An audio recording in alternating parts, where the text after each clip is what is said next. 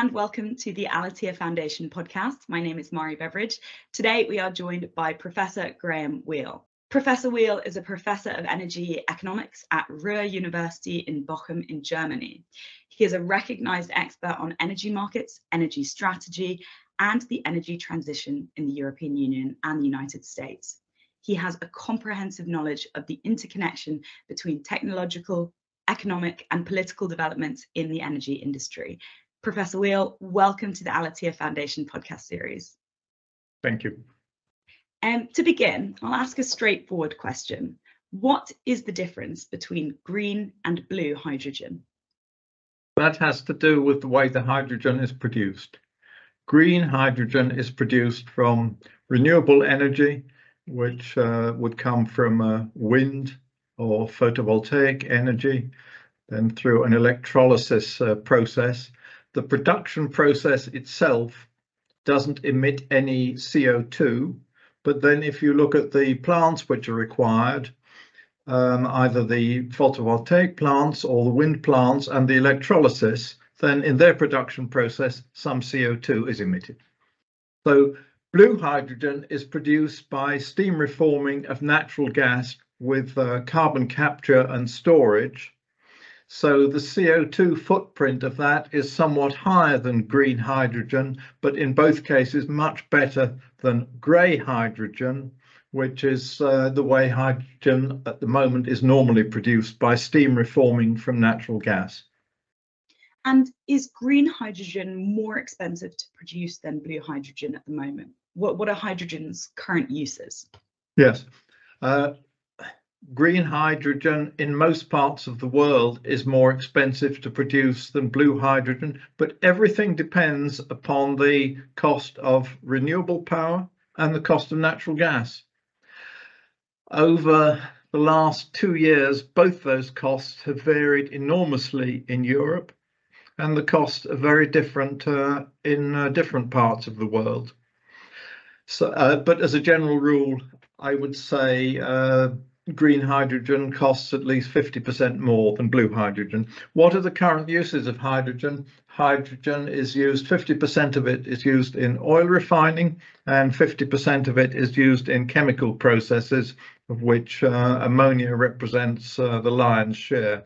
In the oil refineries, hydrogen is needed for two reasons. It's needed to desulfurize products, to combine with sulfur to produce hydrogen sulfide, and it's also needed for the hydrocrackers, which are used to crack heavy oils to make lighter motor fuels. And a big part of the hydrogen debate is about transportation. Is it difficult to transport? And if it is, does that mean that hydrogen will only be used locally to where it's produced, such as in the so-called hydrogen hubs? Yes, hydrogen does not like traveling. The molecules are the smallest of any kind, so they leak easily. So pipelines, which already carry natural gas, need repurposing. The pipelines themselves are not the problem. It's the valves and the compressors which need changing. Also, compared with natural gas, the energy density is only 30%. So that means to transport a given quantity of energy in the form of hydrogen compared with natural gas, you need almost 3 times the amount of steel. So that's the first part of the answer to the question. So then the alternative is to transport it by ship, and there are two possibilities. You can cool it down to minus 250 degrees centigrade. That's almost absolute zero. That's much colder than the transport for liquefied natural gas. There's so far only one ship in the world which transports hydrogen in this way. Therefore, it's much more likely that hydrogen will be transported in the form of ammonia. And for that, you can use ships which carry LPG, that's propane or butane in liquefied form. And are there any hydrogen hubs active in Europe or the US? And if so, whereabouts are they? Well, Well, certainly not for green or blue hydrogen, because we've hardly got off the ground with either of those products. There are small hubs in the region of oil refineries. So oil refineries, which, as I said, represent 50% of current consumption, they produce roughly half of their hydrogen themselves and buy in the other 50%. So you've got local sources of hydrogen production. Looking towards the future, the most promising hubs, at least in Europe, would be ports, of which Rotterdam would be the leading example. And that's to be expected. But I think overall progress with the rollout of hydrogen will be quite slow. Right. And we touched on cost very briefly, but if we can return to it, how much does it cost to produce blue and green hydrogen today? And how do these costs compare to producing natural gas and coal? Yes, that, if I may say so, is a very open-ended question, because with respect to green hydrogen, you've got the first question: what are the full costs of producing electricity from renewables?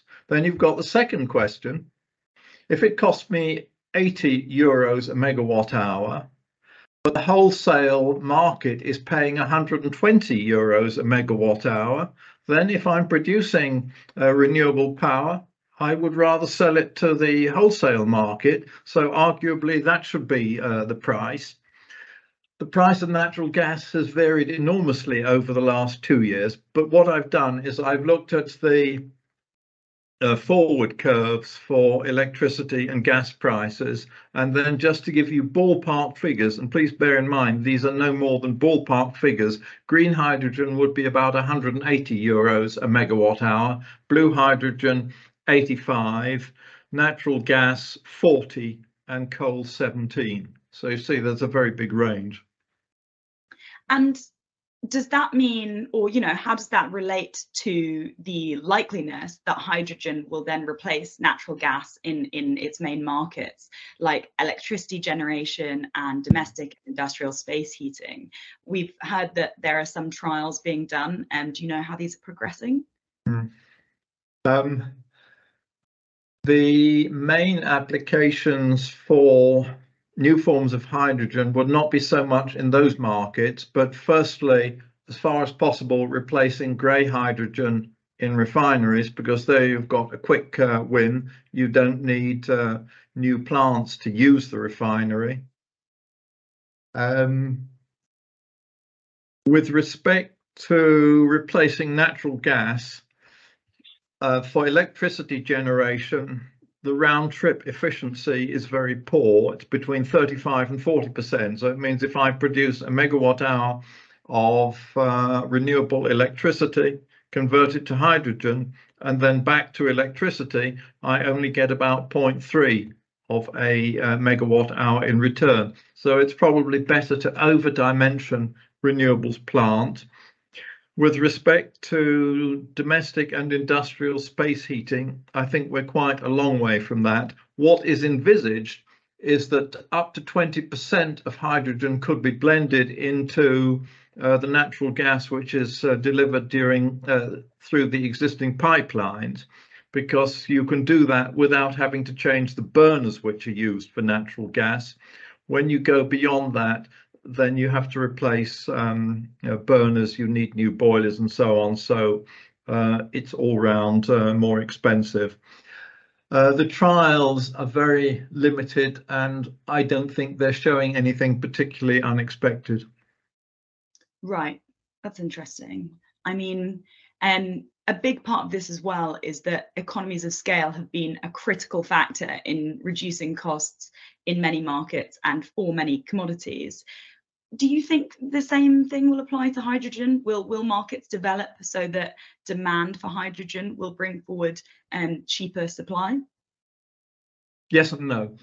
The big hope is that when the learning curve for electrolyzers kicks in, that in the same way that it's worked a treat for the specific costs of PV plant and originally wind, that the cost will come down quite a lot. We haven't even begun on that journey. On the other hand, the cost of steel has gone up quite a lot. The cost of other critical materials has gone up. There's a shortage of workers. And another factor is the demand for clean electricity, not just for hydrogen, but for other applications, will become extremely tight. So this comes back to what I was saying earlier. It's not so much the cost of renewables which will count in the production cost of hydrogen, but its opportunity cost or its value in other markets. So taking those two factors together, I'm not optimistic that in Europe, at any rate, the cost of hydrogen will come down. So then I suppose a crucial question is how likely it is that hydrogen could take fossil fuels' place in the so-called hard-to-abate industries like iron, steel and concrete production, considering these kind of high temperatures which are only achievable with coal or natural gas. Well, I can tell you that the steel industry in Germany in particular is trying extremely hard, and it's got financial support for the plants that it needs, but it doesn't know yet where it's going to get its hydrogen from. The best prospect, at least for Northwest Europe, is probably for blue hydrogen from Norway, but that requires a new pipeline to be built. And that's not something that's going to happen overnight. So it's really a race against time to see how much hydrogen in the form of hydrogen rather than ammonia could be made available or brought to Europe or to Northwest Europe in the time required. There's one point that's very important to make. Hydrogen doesn't make good use of renewable energy. If I've got renewable energy, there are much better things that I can do with it, such as replacing coal and nuclear plants which are due to be closed, using it for electric cars, using it for heat pumps. So except probably in Iberia, it's simply not logical to be producing hydrogen from electrolyzers. There are a lot of projects, but I've no great hopes that they're going to come to fruition. And would that whole process be helped sort of with new technical processes that are required to use hydrogen in these hard-to-abate industries? Well, the new processes are essential and they're very expensive. That applies especially to steel. ThyssenKrupp recently have made an investment, or in process of making an investment costing some 2 billion euros. They've had some significant financial support for that. The cost of doing the same in the ammonia industry is very high, and at least in Germany, it's not expected that that will begin until the 2030s. So these new plants aren't help. They're absolutely essential. And again, on transport. Now, I know we touched on it very briefly, and you know, transporting as ammonia. But I think if we can come back to it very briefly, if hydrogen is difficult and expensive to transport, as you mentioned, and how will it be transported to energy poor but industrialized countries? And will ammonia or methanol be used as a transport medium? And could that strategy cause a big increase in costs? I think the cheaper sources of hydrogen will act as magnets for energy intensive industry. I keep coming back to Germany, which is not only the country where I live, but it's got a very large energy intensive sector. One is seeing deindustrialization, that the energy intensive companies, when they need to build a new plant, they're thinking of building it rather in other countries, starting with the United States.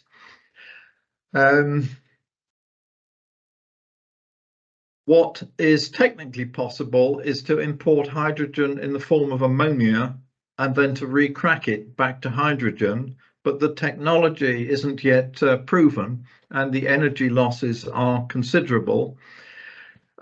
So in short, to have significant quantities of hydrogen available in Europe and other industrialized countries will be very expensive. And on the expense issue, are there any exciting technologies or process developments on the horizon that you know of that may reduce the cost of hydrogen significantly?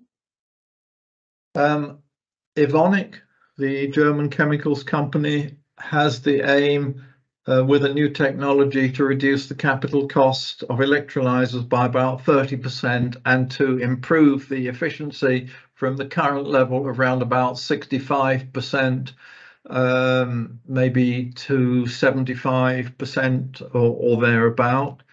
But we have to wait for that to be proven.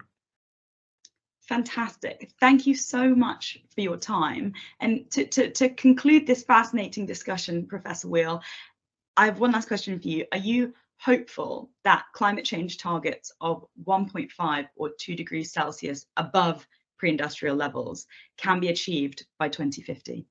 No, unfortunately, I'm not at all hopeful because the challenges are far too great. And as one's trying to move fast forward in Europe, I'm just seeing how many obstacles there are. Voters aren't willing to make the necessary sacrifices, and to achieve these goals would require single-mindedness at a global level. And with, unfortunately, wars, refugee crisis, and an increased global divide, I just can't see that happening. Well, a slightly it's a a difficult discussion, isn't it? And are you saying then that maybe the weight of it falls on to individuals, or what is the is there a positive spin there? Many of the right measures are being applied, but as we try to apply them, we see just how difficult they are in terms of how much they cost, how challenging the technology is, getting permits, and overall, I have to say at a global level, the will isn't great enough to succeed at the moment. That's what needs changing. Okay, thank you so much, Professor Graham Weale, for your expertise on this pertinent topic. And I'm sure our listeners learned a great deal. I certainly learned a great deal from your very thoughtful answers. And the Foundation very much looks forward to continuing this conversation with you in the future. Thank you very much. You're very welcome.